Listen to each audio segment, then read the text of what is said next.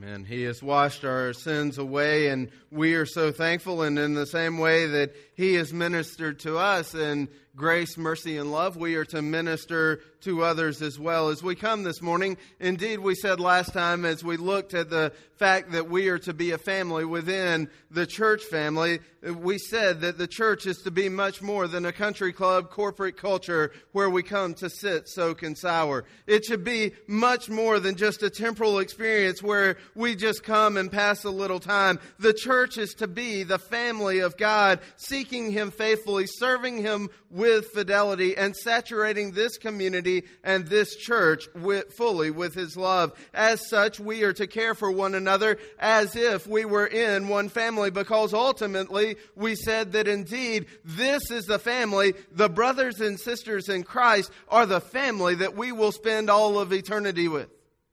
And so we ought to treat one another and begin to treat one another here and now as if this was our true family. If we are indeed redeemed by the work of Jesus Christ and united with Him by faith, we are eternally saved and sanctified as children of the living God. And we are to serve one another as we live with a family perspective for the family of God.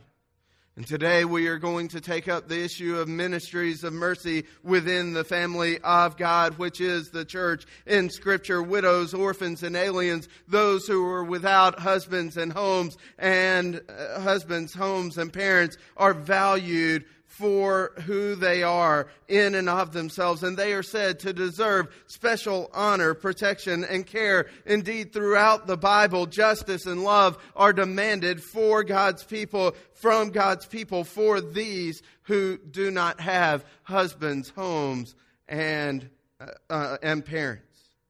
God is described within the Scripture that we read earlier as a father to the fatherless, as a defender of widows. It is written of Him that He defends the cause of the fatherless and the widow. And because this is the kind of God that we serve, this is the character of the God we serve, and we are increasingly to be conformed to His character, it is imperative that you and I have the character where we express compassion, care, and concern for the least among us. God has a special concern for those who are without husbands, parents, and homes. I've gone through the Scriptures and just pulled out a few that deal with the way that you are to interact with widows, orphans, and aliens. God is described as their protector and judge. It says in Psalm 65, verse 8, He is a father to the fatherless and a judge for the widows, is God in His holy habitation. In Psalm 146, verse 9, it says, The Lord protects the strangers. He supports the fatherless and the widow. In Deuteronomy 27:19, it says, Cursed is he who distorts the justice due an alien, orphan, and widow. This is pure and undefiled religion in the sight of God, our God and Father, according to James 1:27, to visit orphans and widows in their distress and to keep oneself unstained by the world. This is pure and undefiled religion, to visit widows and orphans in their distress. And I must ask, how many of us have that ministry of mercy? How many of us are participating in that high calling of God? See, God always cares for those who exist on the margins, on the periphery of society and of culture. He has established certain structures within this world to care for those who are on the margins and periphery, primarily the family unit and the church family in its ministry. Indeed, the family and the church family are to provide care and compassion for those who are alone, alienated within this world. Both the family and the church have responsibilities in showing God's care and compassion for those among their community.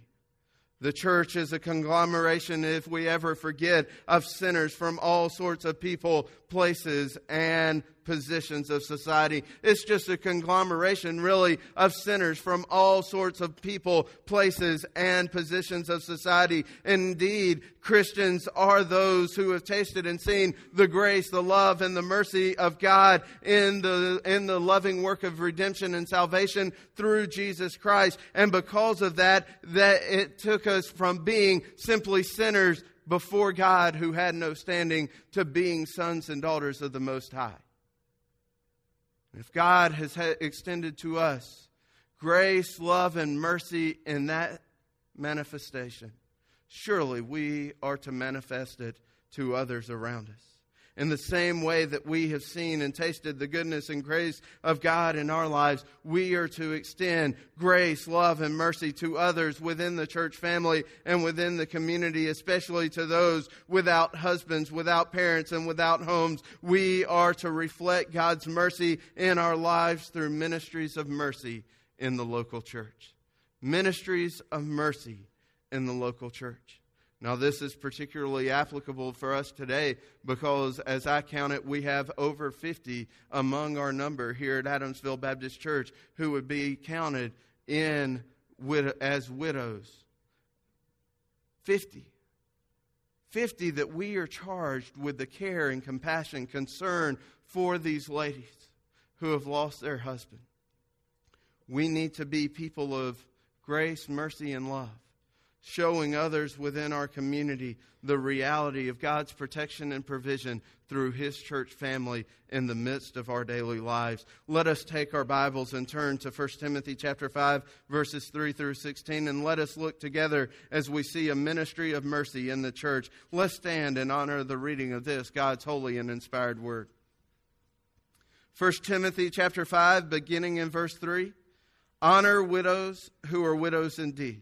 But if any widow has children or grandchildren, they must first learn to practice piety in regard to their own family and to make some return to their parents, for this is acceptable in the sight of God. Now she who is a widow indeed and who has been left alone has fixed her hope on God and continues in entreaties and prayers night and day. But she who gives herself to wanton pleasure is dead even while she lives. Prescribe these things as well, so that they may be above reproach. But if anyone does not provide for his own, and especially for those of his household, he has denied the faith and is worse than an unbeliever. A widow is to be put on the list only if she is not less than 60 years old, having been the wife of one man, having a reputation for good works, and if she has brought up children, if she has shown hospitality to strangers, if she has washed the saints' feet, if she has assisted those in distress, and if she has devoted herself to every good work.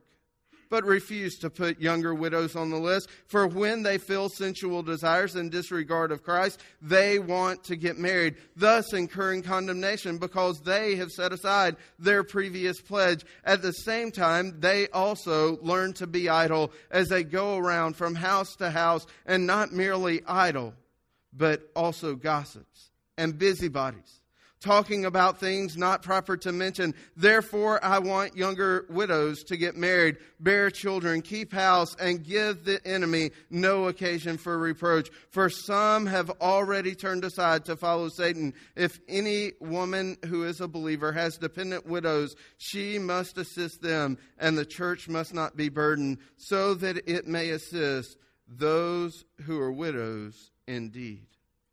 Honor widows who are widows indeed. Now she who is a widow indeed and who has been left alone has fixed her hope on God and continues in entreaties and prayers night and day. Father, we thank you for this time. We thank you for the word that speaks to our hearts, to our lives. Father, may you lead us in these moments to study and apply it well. Father, may we indeed understand that you are a God of grace, mercy, and love. And Father, because you have demonstrated that grace, mercy, and love to us in salvation and redemption through Jesus Christ our Lord, we are to demonstrate it to others in practical ways each and every day.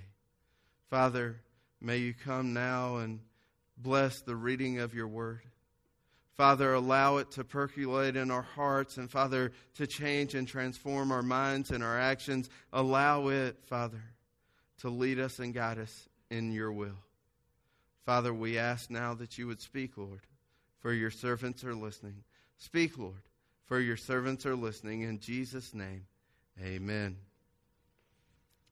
The church is indeed the eternal spiritual family of God, exercising ministries of mercy for others' good and for God's glory. Last time we said that it is a redemptive family that is working to exercise these things for our good and for God's glory. But this passage moves the focus from ourselves to others. And the church indeed is the eternal spiritual family of God, exercising ministries of mercy for others' good and for God's glory. The church indeed should be a place that wisely carries on a ministry of mercy for those that are helpless and hopeless in our midst. John 13:35, Jesus says, they will know you how? They will know you by the love that you have one for another. They will know that you are mine. They will see your life, the fact that you are living out the love that I have given to you if you have love one for another. So we are to be a place that is a ministry of mercy, but understand that does not mean that we can fix every problem. And it does not mean that we are to throw money relentlessly at problems thinking that that will solve everything. Rather, we are to go to the Word to pull out practical principles and to apply them within our lives. And so as we come this morning, first of all, we need to see the church's support of widows indeed. The church's support of widows indeed. There in verses 3, 5, 9, and 10, we see the church is supposed to support those who are widows indeed. As we begin our study of this ministry of mercy to the widows of the church, let us start with a few definitions. First of all, we need to understand that the Greek word that is used for widows here is the Greek word chera. And that word chera means one who is bereft, one who has been robbed, having suffered loss, or left alone. It is a word that describes the situation and circumstance of a person, not how it occurred. Doesn't explain exactly how it occurred. It simply means one who is a widow, and that word can extend to those who are bereft, those who have been robbed, those who have suffered loss, or have been left alone. It is broad enough to encompass those that have lost their husbands through death, desertion, divorce, and imprisonment. Indeed, it can be understood in a wide sense of the term, but it is very clear that these are women who have been left alone due to some situation and circumstance not of their causing. Second term that we need to discuss this morning is the term honor. The term honor is found there in verse 3. Honor these widows who are widows indeed. This is not to imply that we may disrespect other widows, that we honor some while we disrespect others. No, not at all. Paul means here that the church should financially help those who are widows in this situation. The Greek word translated honor has a double meaning. First of all, that meaning has the idea of a price that is paid, a price that is received for one who is worthy. From there, it came to refer to honor or esteem attached to something or someone due to their value. Thus, the word can refer both to material support and or esteem. So the church is charged with honoring the true widow by both giving material support and esteem to faithful and faith-filled women, those who are widows indeed.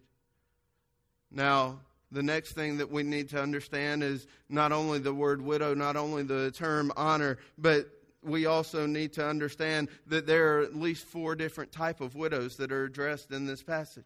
4 different types of widows. First of all, there are those who are widows indeed, and those are found in verses 3 through 5, verses 9 and 10, and then again at the end of verse 16. These widows indeed are those who do not have family members to care for them. And so we might say it this way, that these are not only widows indeed, they are widows in need. That's really what it's saying.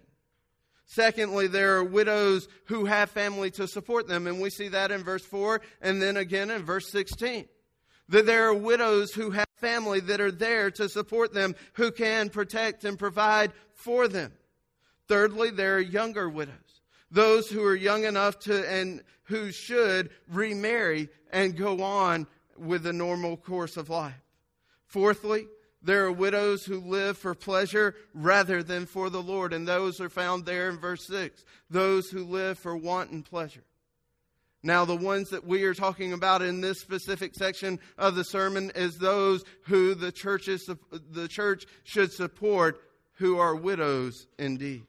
And what are the qualifications of a widow indeed? Well, I'm glad you asked that. Let us look together and see 6 qualifications that we find in these verses. First of all, in verse 5, she's left alone. There are no relatives to support her with a source of income or encouragement. There's no one who can protect her or provide for her. Indeed, there's no one around that is watching over her. Remember, women didn't have the choice of careers that they have today. Indeed, within this time, there was no such thing as government or private pension plans, no Social Security, no Medicare, no Medicaid for them to depend on. Indeed, they're hardly worth depending on anyway. But within these days, there was nothing. And so it was a real responsibility for the church to be God's hand of protection and provision for those who were without within the society. Indeed, God's family, their love was seen when they were practical in protecting and providing those who had nothing in the midst of their community. Secondly, second qualification, she puts her trust in God. Look there in verse 5. She doesn't trust in the things of this world. She doesn't trust in the people and the places of this world. She trusts in God and God alone. She has a continuous confidence in God. She has fixed her hope on God. Notice she's not looking to any people or powers of this world. She is looking to who? The one who is the principal power of this world. That is God and God alone. And because she is looking to Him, look at what she does as we continue on in verse 5. The third qualification is that she would be a lady who prays night and day. A woman who is in continual fervent and effectual prayer. She is continually not only hoping in God, not only trusting in God, but she is committed day by day to praying night and day for God to work out His will within this world. Fourthly, in verse 9, we see that she is to be no younger than 60 years of age. Indeed, some of you are going, I'm 59 and a half. I'm glad to know I'm a younger lady. Here you go. 60 or older. Fifthly, in verse 9, she was to be faithful to her one husband in the same way that an elder is to be the one woman man. She is to be a one man woman. Sixthly, verse 10, she is to be well known for her good deeds, including raising her kids in hospitality. These women are notable women of faith that have a right priority for their faith, their family, and their faith family. You see it working out within the context. Look there in verse 10 at what it says. It says, first of all, she must have a good reputation for good works. And if she has brought up children, if she has shown hospitality to strangers, if she has washed the saints' feet, if she has assisted those in distress, and if she has devoted herself to every good work. This is a woman of God whom the world knows by just looking at her character. Indeed, we see throughout the text of Scripture many women who could fit this description, but perhaps the most fitting of all the women is there in Luke chapter 2 when that lady named Anna, the prophetess, is there within the temple. Indeed, Anna was there in the temple when Jesus was brought for His dedication. After 7 years of marriage, we're told, her husband had died, and she had devoted herself to spiritual ministry. She had found a nook in the temple and made God's house into her personal home. She married herself, as it were, to God, serving Him without leaving the temple with fastings and prayer that lasted day and night. This is a woman who was committed to God. At age 84, Anna was there in the temple when Mary and Joseph brought young Jesus to be dedicated to the Lord. She was there when Simeon recognized the Lord Christ Christ. And she instantly changed her ministry and devoted herself from that point forward to speaking of Him to all those who look for redemption in Jerusalem. You want redemption? This man named Jesus Christ, this baby named Jesus Christ has come into the world that He might be the Savior and sustainer of all mankind. She instantly knew who He was because she knew who God was, and she was able to minister faithfully the gospel of Jesus Christ. Indeed, she displayed her faith in God by continually serving God, and she fulfilled her ministry faithfully by sharing the good news of redemption in Jesus Christ. This is exactly the kind of widow, indeed, that is a widow who is to receive the ministry of mercy within the church of the living God. Indeed, I think of many of our ladies who have passed on within our church, but there is one that I will never forget. Her name was Millie Taylor. And a 29-year-old pastor walked in and didn't have a clue. But every day, Millie Taylor came to this church. She walked in the doors. She walked through the office and brightened your day. She went and locked herself away in the library, working endlessly, tirelessly to organize and structure the library. But even more than that, you know what Miss Millie was doing in that library? She was praying. Hours on end, praying for God to work, for the gospel to go forward. Indeed, what a blessing to know that there are saints all around you who are committed to praying and to serving the Lord in such a way. Indeed, we need to understand from this passage that the church has a responsibility to care for those who are not protected for or provided for by anyone else. He speaks in verse 9 of the widow being put on the list. What in the world does that mean? Well, it seems to be a permanent list. Evidently, this list is a list of women that have vowed to devote all of their time and all of the talents to the ministry of the church of the living God in exchange for the church taking care of their needs. Notice, not their wants, their needs. She is one who performs spiritual and charitable functions for the church. In other words, she assists the deacons and the elders in the ministry of the church. She pledges that she will serve for the church for the rest of her natural life. She will be a servant, a counselor, an intercessor for the church. She will give guidance and direction to other widows and orphans supported by the church. This widow who has had no means for material support in and of herself is now supported by the church. She is viewed as a person, not someone who is just getting something from the church, but is also someone who is giving something back to the church. See, she's not simply a recipient of welfare. She, in receiving the outpouring of the church's support for her in her time of need, will turn around and do what? She will give of herself, give of her time, give of her talents back to the church in the fullness. And yet we search high and low and we can rarely find anyone who is willing to give themselves in fullness. Everything, all of their time, their talents, and their treasure. Surrendering fully to Christ and to work for His gospel kingdom. Indeed, the principle of this passage is that the Christian life is never merely a matter of receiving, of taking, of getting, but it always entails giving back that which we have received. In the same way that we have received grace, mercy, and love, we are to give it away to others. When we see godly, faith-filled, and faithful women within the church who need protection, who need provision, it is the church's duty to stand by them, to meet the needs, to protect and provide for those who have nothing, for those who are widows indeed, are widows in need. Secondly, the church's response to widows not indeed.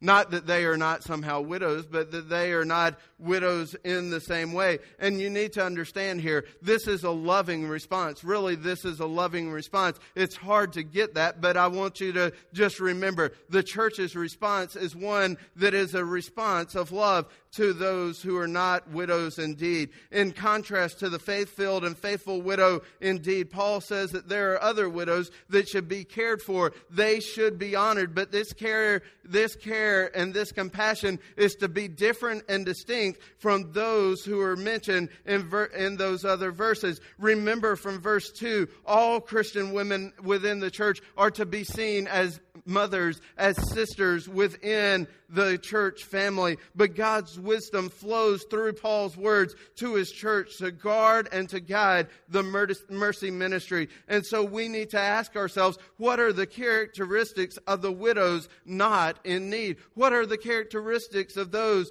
who would be widows not in need of full-time support from the church to them within the course of life? Well, first of all, Paul plainly commands that the church does not preempt the family.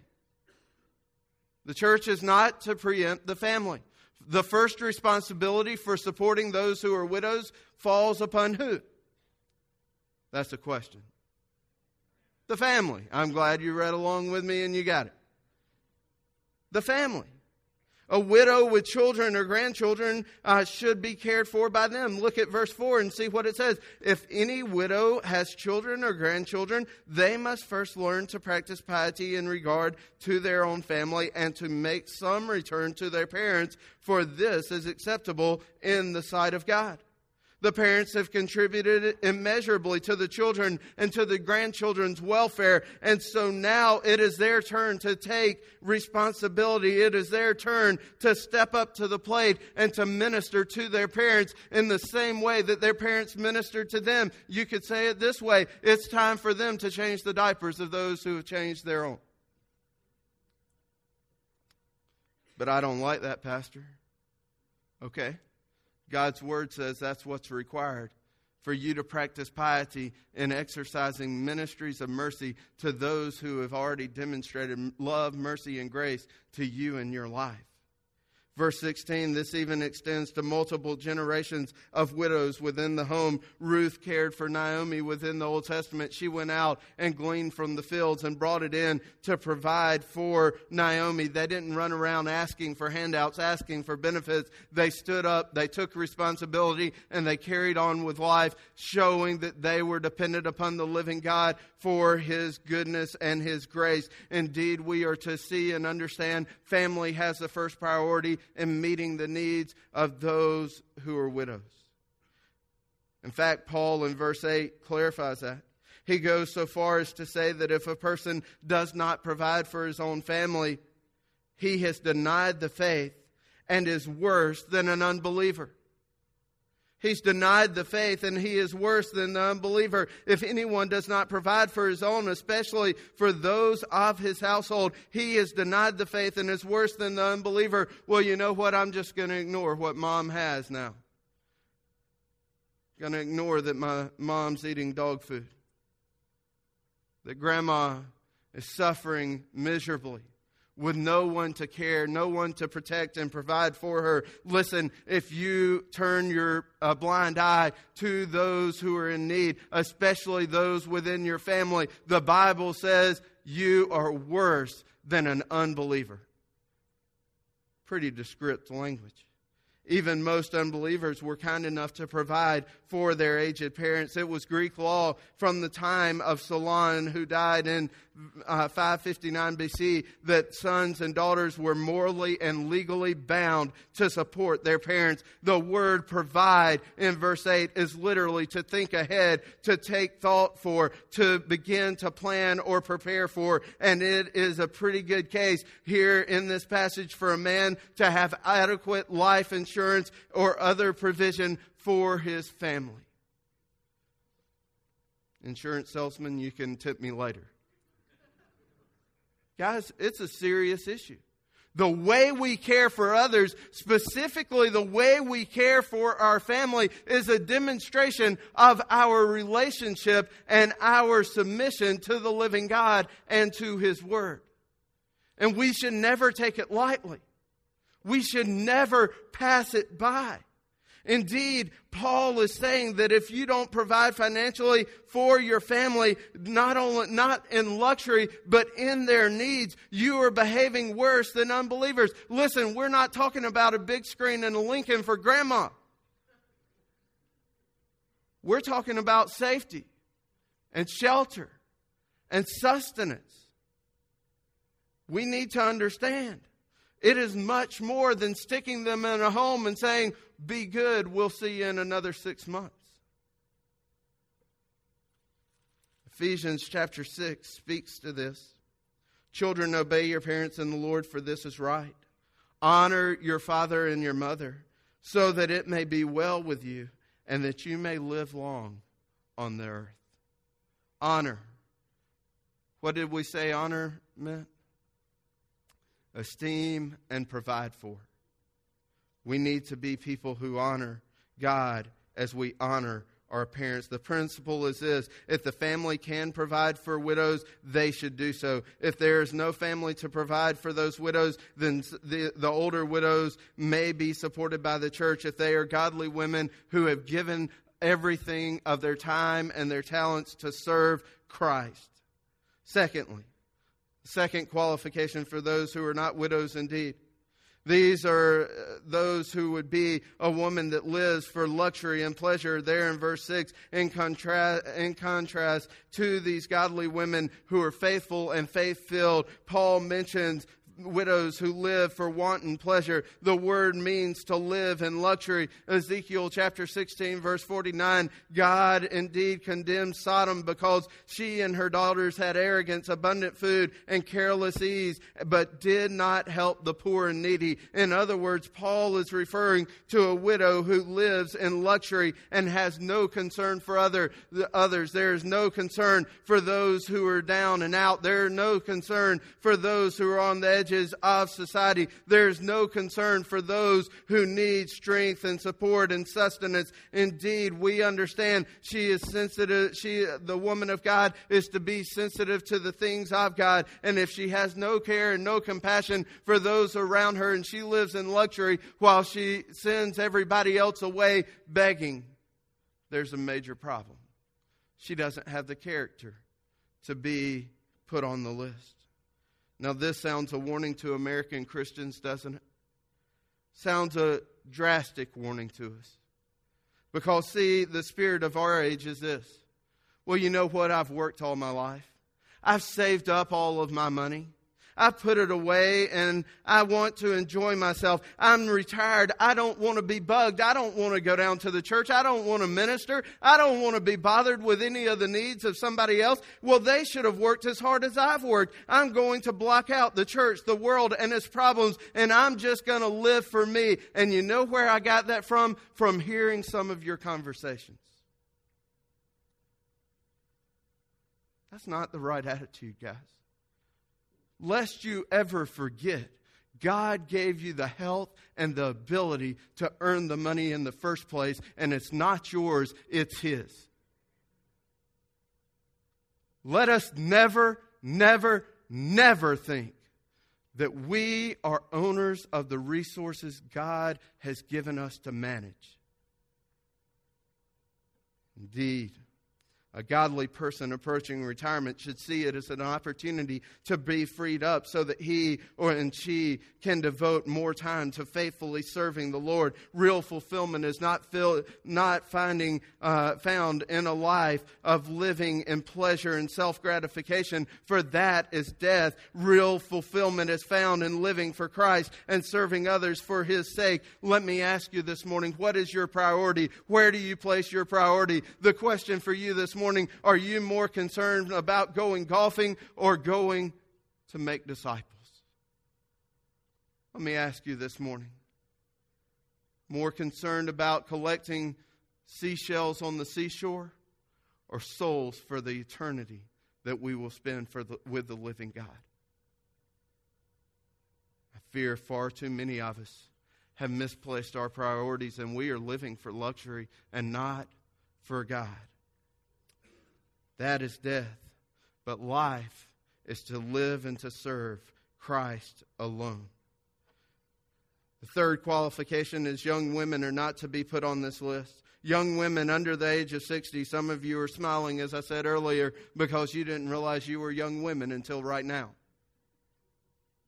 But Paul gives some pretty strict warnings about putting younger widows on the list. You can see the obvious difficulties of a younger woman making a pledge to serve the church in exchange for the church's lifelong support of her in her time of need, and then deciding later on that she wants to remarry. And so because she's already taken the pledge, because she's already taken the vow, she is endangering herself. And so Paul says in a very practical moment, listen, protect the younger women by ministering to them faithfully as sisters, but do not let them become entirely reliant or dependent upon the church for their material needs. For the temptation for them will be to forsake the vow that they have taken, to devote all of their time and talents to the ministry of the living God, and for them to learn to be idle, to be busybodies and gossips.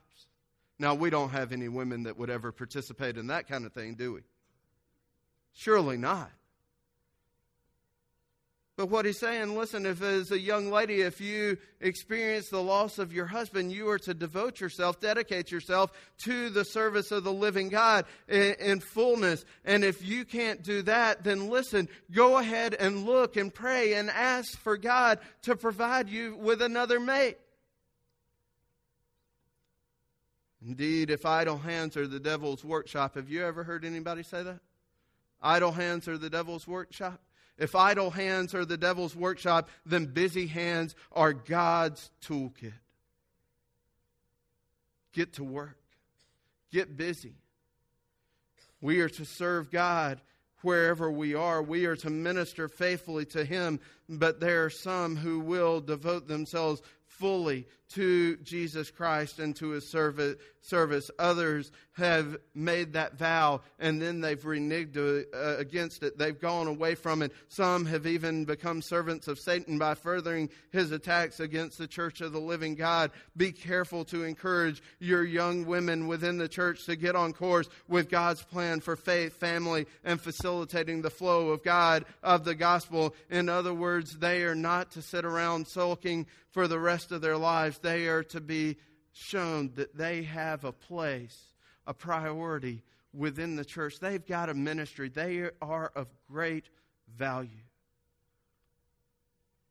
Older women, it is an option for you to seek and to serve God faithfully every day here within the church. But there's also a warning for young women. Go ahead.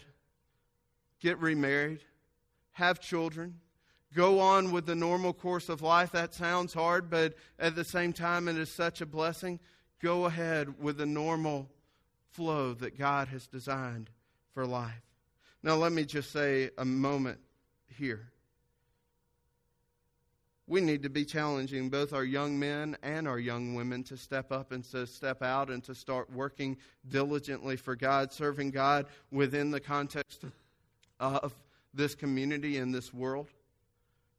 It is a sad commentary that we bring people in and say, well, you know, you're 35 and you don't have a job, and just come back and live with mom and dad for as long as you want. There is a difference between being a merciful ministry that is helping and supporting someone getting back on their feet and being someone who is enabling people that just want to be idle, busybodies.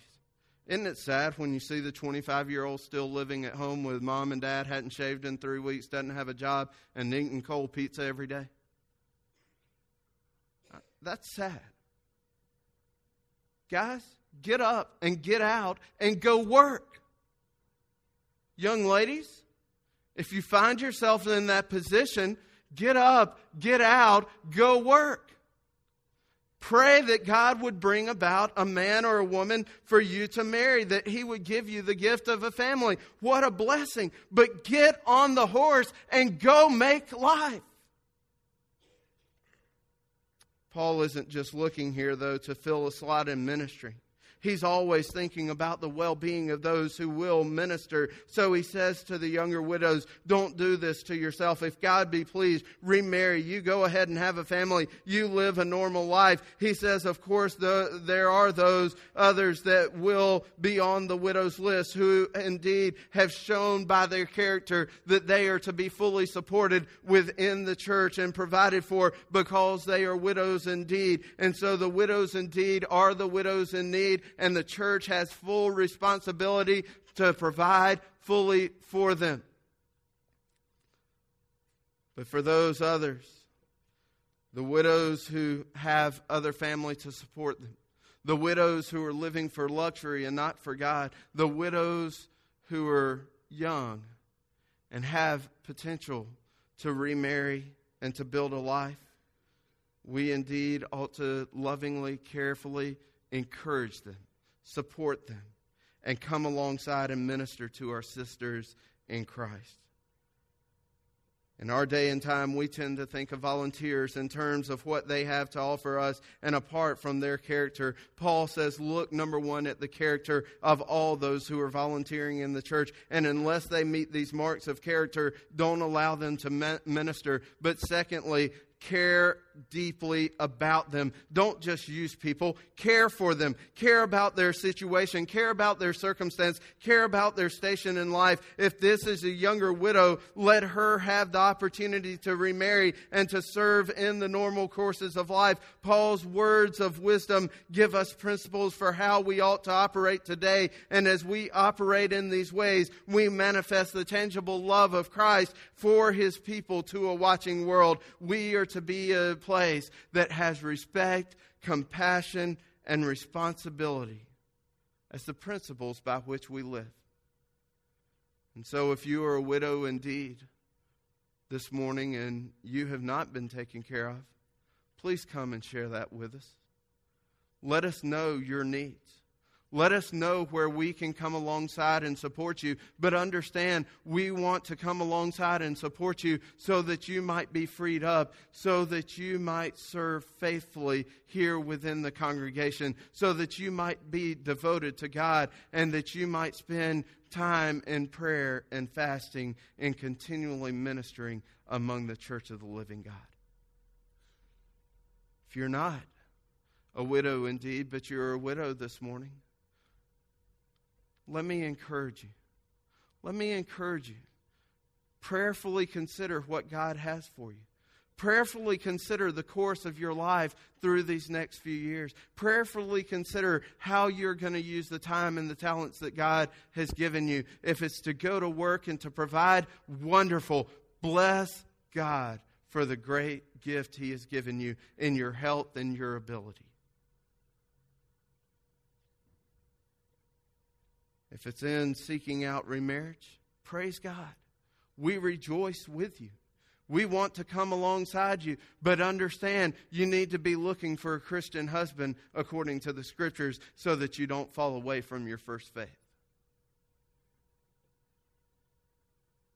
For all of us this morning, we are people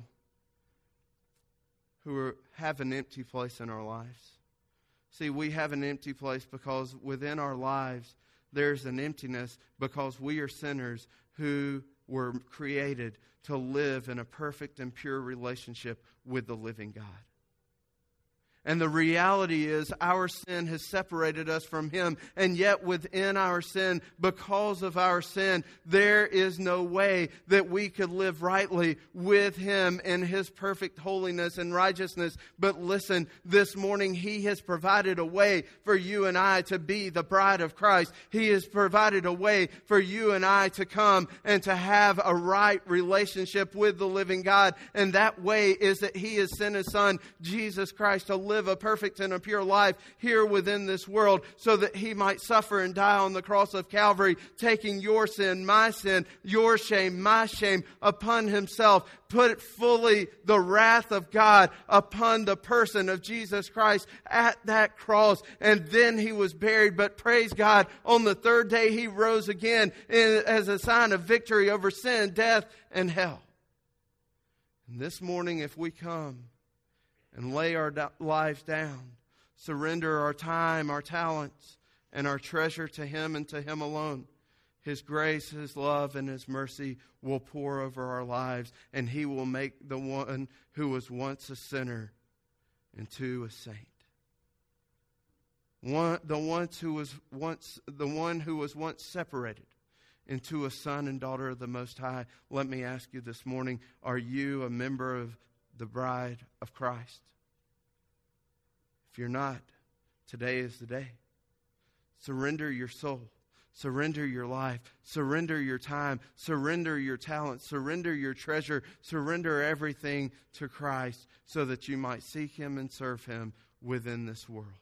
Father, as we come to the close of our service today, may we be encouraged to care and to show compassion in the same way that you have shown care and compassion for us. Lord, may we show grace, love, and mercy to others as we practice ministries of mercy that display the same mercy that you showed to us in your work of salvation.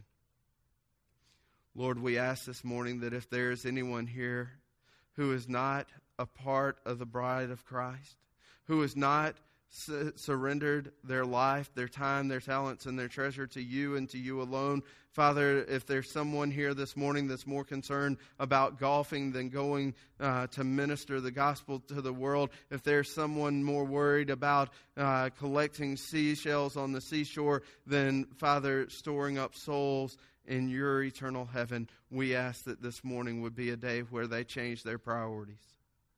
They would lay their lives down and let you pick it up and make them useful to minister your mercy within our community and within our culture. Father, lead us and guide us in this time of decision. Lead us now in Jesus' name. Amen. If you have a decision that you'd like to make this morning, I invite you to come.